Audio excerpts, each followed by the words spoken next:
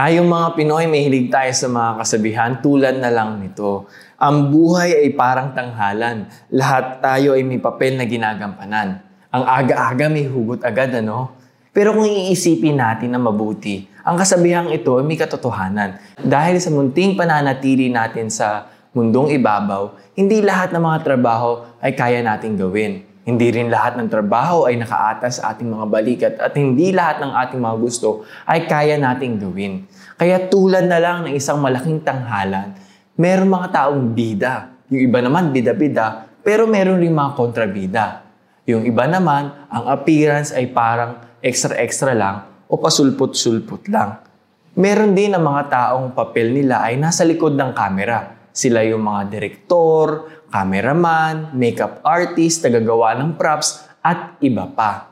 Pero kung titignan natin ang larawang ito, itong example na itong natanghalan, sa dulo ng mga panahon, sa dulo ng mga recording nila, iisa ang kanilang nagagawa. Iisa ang kanilang napoproduce. Isang pagtatampok, isang serye, o isang pelikula. Ganito din ang matututunan natin sa umagang ito.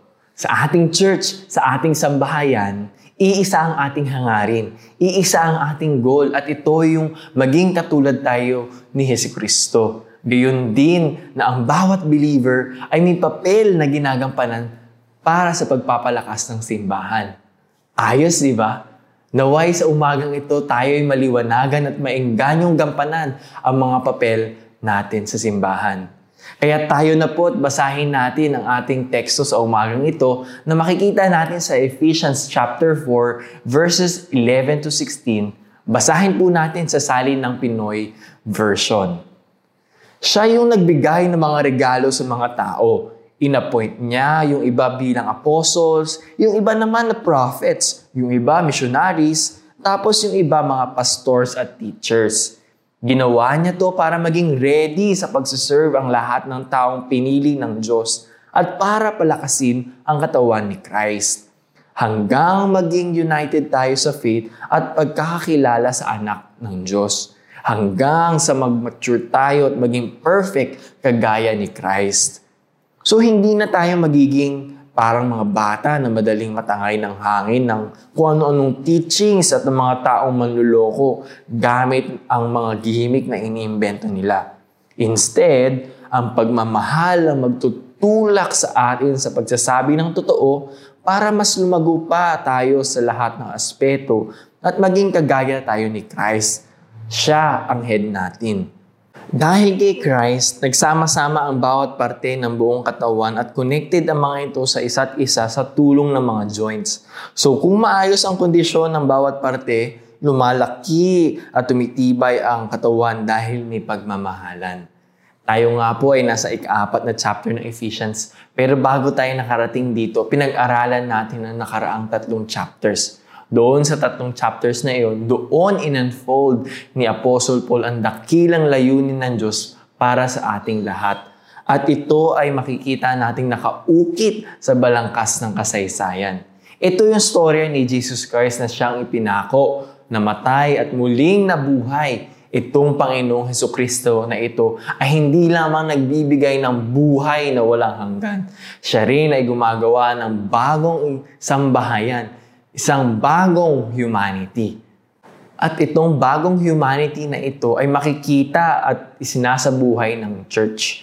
Yung church na nagkabuklod-buklod dahil sa grasya ng Panginoon at may pagkakaisa sa gitna ng pagkakaiba-iba ng mga miyembro nito. Muli itong simbahan na ito ay binubuo ng mga individual. Ikaw at ako na may kanya-kanyang katangian, personality, may pambihirang talents at gifts, at may kanya-kanyang toyo at topak din gaya ng nabanggit ko dati. Pero sa katunayan, tayo ay nagiging isang community noong tinatanggap natin si Kristo bilang ating tagapagligtas at Panginoon. Sa ibang salita, sa punto ng ating pagbabalik loob sa Diyos, tayo ay sinasama at nagiging parte. Auto-membership sa katawan ni Kristo kumbaga. Nilalagay tayo ng Diyos sa isang komunidad na may ugnayan sa lahat ng miyembro, yung may relationship sa bawat isa. Dahil pare-parehas lang tayong tumatanggap ng buhay mula kay Kristo at nabubuhay para sa Kanya. Kung sa gayon, tayo ay may fellowship sa ibang believers. Yung samahang tunay.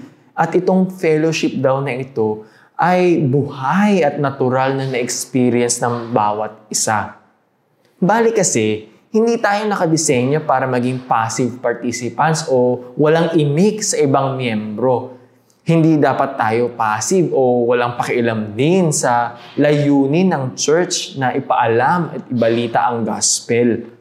Sa halip, ang balak ng Diyos ay ang lahat ng Christians, yung church, yung iisang katawan ni Kristo, tayong mga kasapi sa fellowship ay aktibong lumalahok sa pagpapatibay ng church at partners sa gawain ng pagpapalaganap ng mabuting balita. At dahil tayo na nga ay kasapi at bumubuo ng church, si God ay nag-a-assign ng tungkulin sa bawat isa, sa lahat ng Christians. Walang exempted, walang palakasan kay Lord. Lahat tayo ay pantay-pantay lang. Lahat daw tayo ay may specific na assignment. Lahat tayo ay may gagampan ng papel sa pagpapalakas at pagpapalago ng church at sa pagpapalaganap ng mabuting balita dito sa mundong ibabaw bilang ating tanghalan. Kaya't ganyan na lang din ang ating title sa umagang ito. Bawat miyembro may ministeryo. Mga kapatid, ang bawat believer, ang bawat isa sa atin ay may ginagampan ng papel at tungkulin sa pagpapalago ng simbahan. Tara na at tignan natin kung ano ang mga tungkulin na ito na nakalaan sa bawat isa. Una, ang papel ng mga leaders.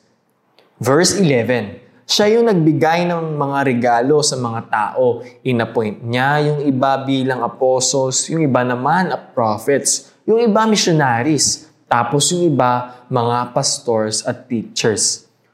Bungad sa ating text ang listahan ng mga regalo. At ang regalo na ito ay nasa forma ng mga tao o leaders. Nariyan ang apostle, prophets, missionaries, pastor, at teachers. Subukan natin suriin isa-isa. Ang mga apostles, sila yung mga taong pinili ni Kristo na maging 12 disciples. Dahil sila rin kasi yung nakasaksi, nakawitness ng buhay, mga himala, at muling pagkabuhay ni Kristo. Sila rin yung namuno at nanguna sa pagpapalaganap, sa pag-share ng mensahe ni Kristo noong wala na siya. Kung ganito, ang opisina ng mga apostles ay sarado na o matagal nang walang mga apostles dahil namatay na sila noong first century. In the same way, wala na ring mga propeta sa panahon na ito. Ngunit kung babalikan natin, ang mga propeta ay sila yung buong tapang na nagdedeklara ng batas, ng utos at salita ng Diyos. Ang linyahan nga nila palagi na nakasulat sa Bible, di ba? Thus says the Lord. Ang mga missionaries o evangelists sa ibang salin naman ay sila yung mga may regalong makapag-share ng good news ng buong linaw. Sila rin yung mga sugo ng mabuting balita at dinadala nila ang mensaheng ito sa maraming bayan at nagtatanim doon ng mga simbahan. Ang huling dalawa naman ay yung pastors at teachers. Magkatambal daw ang kanilang tungkulin dahil sila yung nag-aakay, nag-aalaga, nagtuturo ng salita ng Diyos sa simbahan sa pang-araw-araw na pamumuhay. Pero looking back sa mga limang ito, makikita natin na wala ng apostles o prophets sa original sense sa mga panahong na ito. Pero nariyan ang mga missionaries na nagpapalaganap ng kabutihan ni Kristo. Nariyan ang mga pastor na nag-aalaga at naggagabay at mga guro na nagpapalawak ng ating kaisipan sa mga salita ng Diyos. Tunay nga na malaki ang pangangailangan natin sa kanila. Kaya't ganun na lang din ang paalala ko para sa ating lahat. Pasalamat tayo sa Diyos sa ating mga haligi at mga pinuno dahil ang ating mga leaders, ang ating mga pastor ay regalo ng Diyos para sa ating simbahan at para sa ating lahat. Hindi ba? Sila'y nariyan palagi tuwing tayo may pinagdadaanan na masakit o malagim. Sila'y nagbibigay palagi ng salita ng Diyos at nagpapaalala ng mga mabuting balita ni Kristo sa atin. Nariyan rin sila palagi sa milestones ng ating buhay. Kesyo sa binyag o dedication, sa kasal, sa birthday, at iba pa. Regalong tunay ang ating mga pastor at hindi KJ. Hindi kontrabulate o nambabasag ng trip tuwing i-remind tayo na mag-ayos-ayos ng ating buhay mula sa baluktot na pamumuhay. O kaya kapag ini-invite tayo mag-Bible study kaysa mag-inuman mag-Netflix buong araw. Kaya naman kung bigla nating maiisip si pastor sa ating pang-araw-araw, mangyari lamang na i-text o i-message natin sila ng pasasalamat o encouragement. Maaari rin natin silang tanungin tulad na lang ng, Pastor, kamusta ang buhay-buhay mo ngayon? Kamusta kayong mag-asawa? Kamusta kayong pamilya? Maaari nyo rin silang tanungin, Pastor, how can I pray for you? O di ba? Napakabuting gawain nito at plus points ito sa heaven. Pero joke lang po mga kapatid. Pero mga ka-church, mainam ang mga gawain ito dahil sa dulo ng panahon, ang ating mga leaders, ang ating mga pastor ay accountable para sa ating mga buhay. Lahat ng kanilang pagtatrabaho, pagtsatsaga ay titimbangin at mananagot sila sa ating Diyos tulad na lang na nakasulat sa Hebrews 13:17. Kaya't suportahan at mahalin natin sila. Pero going back, ano nga ba ang connect nitong verse na ito sa ating buhay kung wala nang apostles, wala nang mga prophets? At baka sabihin nyo rin na, hindi naman ako evangelist o pastor. Well, kailangan natin ituon ang ating pansin sa verse 12. Ibinigay niya ang mga leaders para gawing ready sa pagsuserve ang lahat ng taong pinili ng Diyos at para palakasin ang katawan ni Christ. O kita na natin ang papel ng mga leaders natin. Ito ay i-equip, ihanda o i-prepare ang bawat isa sa atin para tayo ay makapaglikod. Sa verse na ito, kinukuha ang job description ng mga pastor at magpapastor. Ang aming mga tungkulin daw ayon kay Apostle Paul ay magbigay kasangkapan. Kami daw ay dapat makapagkumpuni at i-train kayo para makapag-serve ng buong husay at ayon sa inyong kalakasan at gifting. Kaya naman ang mga pagtitipon-tipon katulad nito, mga classes o seminars o iba pang mga activities sa ating simbahan ay mga behikulo at mga paraan para sa pagtitrain ng ating mga sarili upang lumawak at madagdagan ang ating kaisipan, pagpapalalim ng ating karakter at pag-uugali at pagpapatibay ng ating faith. Kung ganon, ang ating mga aktibidad sa ating simbahan ay hindi pawang get-together lang o fellowship lang. Ang lahat ng mga ito ay isang equipping activities. Paglabas sa mga gatherings o mga pagtitipon na ito, kayo dapat ay equipped to perform. Iyan ang aming goal bilang mga leaders at pastor. At kung susuriin pa nga natin ang salitang para gawing ready o ihanda, ito rin yung salitang ginamit upang i-describe ang ginagawa ni James at John na nakasulat sa Matthew 4:21. Sabi sa verse, sa paglalakad niya, nakita ni Jesus ang magkapatid na sina James at John na mga anak ni Zebedee. Nasa bangka sila kasama ang tatay nila at nag-aayos ng mga lambat. Gaya ng makikita natin sa mga mangingisda sa probinsya, pag sinabing inaayos ang lambat, hindi lang nila tinatanggal ang damong dagat na nakakapit sa mga lambat, no? O kinakalas ang mga buhol nito. Hindi. Dahil tinatahi at kinukumpuni muli nila ang lambat para maging ready sa pagpapalaot ulit at ready sa paghuhuli ng mga isda.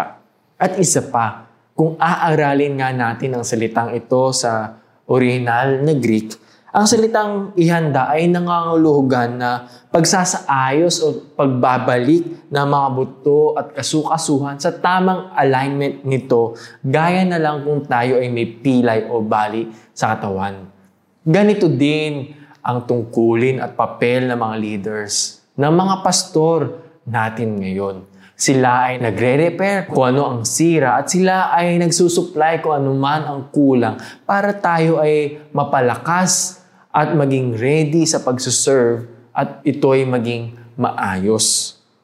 Ang bawat miyembro ay may ministeryo at ang papel ng mga leaders ay i-train at i-equip ang mga miyembro ng church.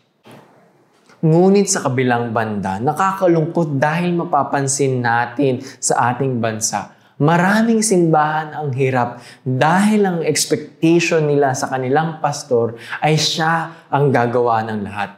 Siya ang magpipreach, magbibisita sa may sakit, ang mag-share ng gospel sa ating kapitbahay, ang magtuturo ng Biblia sa ating anak, at magtuturo ng mabuting asal. Siya rin ang magka-counseling, magbibigay ng payo, at marami pang iba. Kumbaga sa kape, 10-in-1 si pastor. Linawin ko lang po, hindi po tayo nagrereklamo o nagproprotesta sa maraming pribilehiyo o obligasyon sa ministeryo. Hindi po. Ang punto po natin ngayon ay tayo po mga miyembro o followers ay may papel ding ginagampanan. Kung ang papel ng mga leaders natin at mga pastor ay tagapag-equip, tayo naman po mga followers or miyembro ay siyang totoong nagbiministeryo sa labas. Ito ang papel ng bawat isa. Makikita rin natin ito sa verse 12. Ibinigay niya ang mga leaders na ito para gawing ready sa pagsiserve ang lahat ng taong pinili ng Diyos. Itong verse na ito ang nagsasaad at nagpapakita na ang lahat ng hinirang ng Diyos, lahat ng tinawag niya sa kanyang kaharian ay may participation sa ministeryo ni Jesus Christ. Lahat tayo kumbaga ay ministers, not really in the professional level. Sa halip, mapagsisilbihan natin ng ating Diyos sa paraan na paglilingkod sa ating mga kapwa-believers, pati na rin sa mga taong hindi pa nakakakilala sa Kanya. Naku naman, parang nakakatakot ata yan, Brother Renz. Ibig sabihin ba kailangan kong magseminaryo at mag-aral ng malaliman? Huwag po kayong mangamba at matakot, mga kapatid. Kung ang pakiramdam nyo ngayon ay wala kayong maibibigay o maihahandog. Dahil nga sabi ni Paul sa sulat niya sa taga-Roma, sabi niya doon, tignan nyo ang mga sarili ninyo ayon sa sukat ng faith na ibinigay sa inyo ng Diyos. Dahil binigyan ng Diyos ang bawat isa sa atin ng iba't ibang gifts para gamitin. O kita mo na, pastor ka man o hindi, teacher, driver, usher, life group leader, at kung ano pang kasambahay o businessman, bumbero, kung ano pa man ang iyong trabaho, estado at katayuan sa buhay, basta na kay Christ ka, lahat tayo ay may maiaambag, may maidadagdag at may ipaglilingkod sa simbahan. Ang bawat miyembro ay may ministeryo at ang papel ng bawat isa ay magminister, magpalaganap ng gospel at magpatotoo kay Jesus Christ. Ikaw at ako, pinagkalooban ng regalong taglay na mula sa Panginoon para gamitin sa pagpapatotoo sa Kanya sa maraming paraan. Doon nga muli sa Romans 12, wika ni Paul na kung kayo ay gifted sa pagsuserve, edi mag-serve tayo. Kung pagtuturo, edi magturo. Kung pag-encourage, edi siya, yan ang gawin mo. Kung kaya mo naman magsilbi sa paraan ng pagbibigay ng resources o mga kayamanan, edi magbigay siya ng buong puso. Kung masasabi mo naman ang gift mo ay pagiging leader o pagtulong sa kapwa, edi go na yan.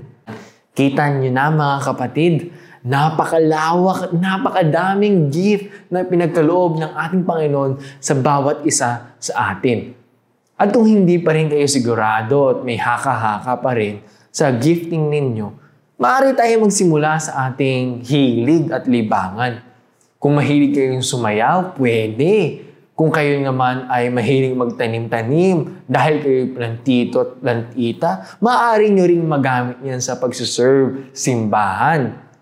O kaya naman, kung kayo'y mataba ang isipan at creative sa pag-design at pag-edit ng mga videos katulad na lang nito na ginagawa ng ating creative team linggo-linggo, maaari nyo ring gamitin ang regalong iyan. Yung iba naman, ang hilig nila ay sa pagkanta. Pwede din naman iyon. Pero kung nakakabasag ka ng pinggan kapag ikay umaawit, isarili mo na lang iyon. Okay lang maging selfish sa paraan na iyon. Joke lang po mga kapatid. Pero ito po ang punot dulo. Ang bawat isa ay may taglay na kaloob. May taglay na gifting na mula sa Diyos. Ang bawat miyembro ay may ministeryo. Ang papel ng mga leaders ay equip at ihanda ang lahat ng miyembro ng church. At ang papel naman na ginagampanan ng bawat miyembro ay mag-minister, mag-witness sa gospel at magpatotoo kay Jesus Christ. Kaya na lang inihahambing tayo ni Apostle Paul, tayong simbahan sa isang katawan.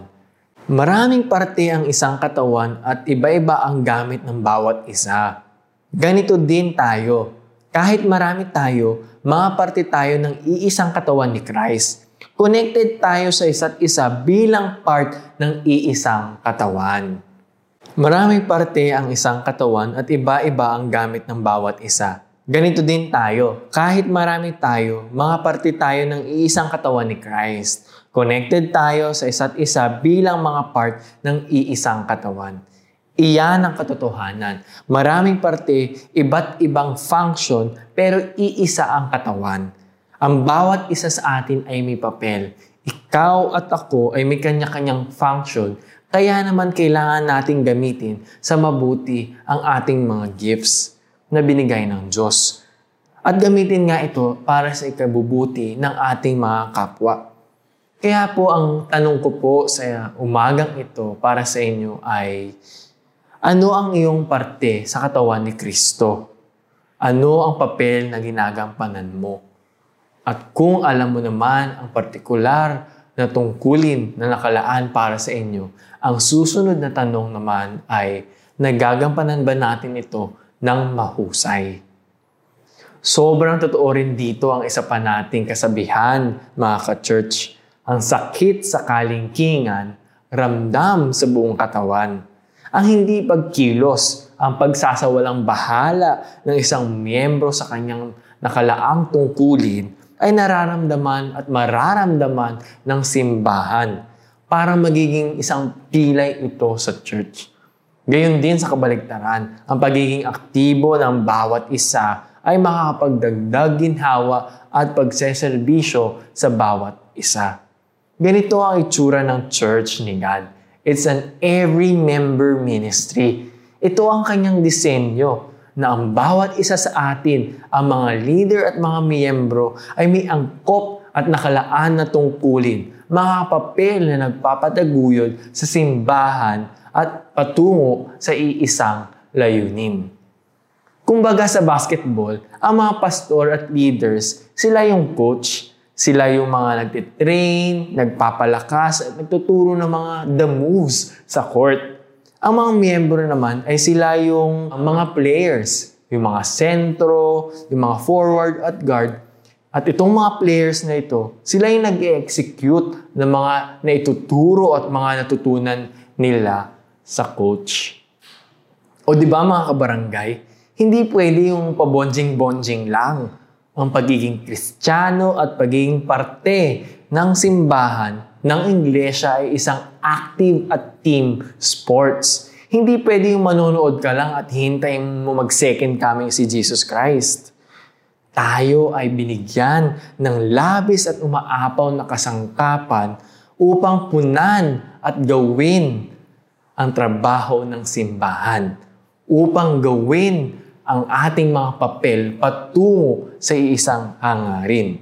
Ang bawat miyembro ay may ministeryo. Ang papel ng mga leaders ay equip ang lahat ng miyembro upang maging ready sa pagsuserve at para matulungan din silang makaposisyon para ang buong team, ang buong church ay magtagumpay sa kanilang layunin na nakasaad sa verse 13. Hanggang maging united tayo sa faith at pagkakakilala sa anak ng Diyos, hanggang sa mag-mature tayo at maging perfect kagaya ni Christ. Ang pagganap natin ng kanya-kanyang mga papel ay hahantong at magbibigay daan para tayo ay maging united sa faith at mag-mature. Para tayo ay maging katulad, mas maging katulad ni Jesus Christ. At ito ang layunin nating lahat. Dapat tayong magpatuloy, magpursige, magpursue, na mag-grow together hanggat tayo ay maging mature. Ang ginamit pa ang salita dito ni Paul ay nangangulugan na isang fully grown man. Isang mama na fully develop ang katawan at mga organs nito. Dapat tayong maging ganito, maging mature. Pero sa kabilang banda, ikinumpara at pinapakita ni Paul ang malaking kaibahan nito against sa isang bata lang. Sa verse 14 nakasulat, hindi na tayo magiging parang mga bata na madaling matangay ng hangin ng kung ano-anong teachings at mga taong manluloko gamit ang mga gimmick na inimbento nila. So ang sinasabi ni Apostle Paul dito ay tunay nga ang ating Christian life ay nagsisimula bilang isang supling, bilang isang bata, na kung saan kakaunti pa lamang ang ating kaalaman sa mga bagay-bagay patungkol sa ating faith. Ngunit, hindi dapat tayo manatili sa stage na ito. Ang ating trajectory, ang ating goal ay dapat tayong lumago, mag-mature sa ating pananampalataya at dapat nating mai-apply ang ating mga natutunan. Kasi kung hindi, tayo'y may hahambing sa isang bangka na mabilis lamunin ng isang alon o matangay na malakas na hangin sa dagat. So ang ibig sabihin nito, kailangan natin mag-grow up spiritually at hindi nananatiling supling o baby sa ating faith. Hindi lamang yung paglago sa experiential knowledge ni Jesus Christ, pati na rin sa mga gawin niya, pero kailangan rin tayong mas lalong maging kamukha at katulad ni Jesus Christ. Kumbaga, growing in Christ-likeness, na kung saan lumalalim ang ating character, lumalawak ang ating kaisipan, humahaba ang ating pasensya at lumalalim ang ating pagmamahal sa ating mga kapwa-tao. Sa ibang salita, si Jesus yung standard ng ating maturity to which we, the church, must strive and pursue towards. At kaya ito yung tipong na kapag nakikita tayo ng ating asawa, ng anak, kaibigan o sino pa man, ang masasabi nila sa atin ay, grabe, kamukhang-kamukha mo na si Jesus Christ. Tapos mapapasana all na lang tayo, di ba? Pero mga kapatid, ang lahat ng ito ay nagiging posible na rin dahil kapag tayo ay napapaligiran ng mga taong mahal na mahal tayo. Mahal na mahal tayo to the point na kaya nilang sabihin ang katotohanan sa ating mga mukha. Sabihin ng direkta yung mga pagkakamali na napo-point out sa atin o yung mga hindi natin napapansin na blind spot ay nasasabi sa atin para hindi tayo napapatid sa kasalanan. Kaya naman ang isang believer ay hindi po pwedeng mamuhay na mag-isa o isolated. Kailangan nagiging parte tayo ng isang life group, ng isang simbahan at napapalibutan tayo ng mga taong kayang mag-speak the truth in love sa atin. Kailangan natin ng iba para matulungan rin natin ang bawat isa i-fulfill ang papel ng ating kapwa believers. Bilang pagwawakas, hayaan niyo po akong i-share ang storya ni William Carey. Si William Carey ay tinagurang Father of Modern Nations dahil na rin sa ambag niya sa pagtatranslate at pagpapalaganap ng mabuting balita sa India. Ngunit habang siya ay nagsasalin at naglilimbag ng mga Bibles sa India, ang kanyang paralisadong kapatid na nanatili sa London ay halos buong hapon siyang pinagdarasal araw-araw. Lagi niyang dalangin si William Carey, pati na rin ang pagiging successful ng kanyang ministry at pagtatrabaho sa India. At tunay nga naging malago at successful ang ministry ni William Carey. Libo-libong mga taong nakakilala sa kabutihan ng Diyos. At masasabi natin itong success ng ministry ni William Carey ay dahil na rin sa pagganap ng mga papel ng mga taong nakapalibot sa kanya. Tulad na lang ng kanyang kapatid na pinagdasal siya araw-araw. Ganito din po ang imbitasyon na naghihintay para sa ating lahat sa umagang ito. Ang bawat miyembro may ministeryo. Ang bawat isa sa atin ay may papel na ginagampanan para sa pagpapalago ng simbahan. Mga kapatid, dito po nagtatapos ang aking sermon at dito rin po nagsisimula ang ating mga tungkulin, ang ating pagkilos at pagmiministeryo. Humayo po tayo at maglingkod para sa ikalalakas ng ating simbahan at upang tayo ay maging ganap at tulad ni Jesus Christ. Hayaan niyo po akong pagdasal tayong lahat at basbasan ang bawat isa. Tayo po'y manalangin. Ama namin na nasa langit, maraming salamat po sa lahat ng aral at paalaala na aming natutunan sa umagang ito.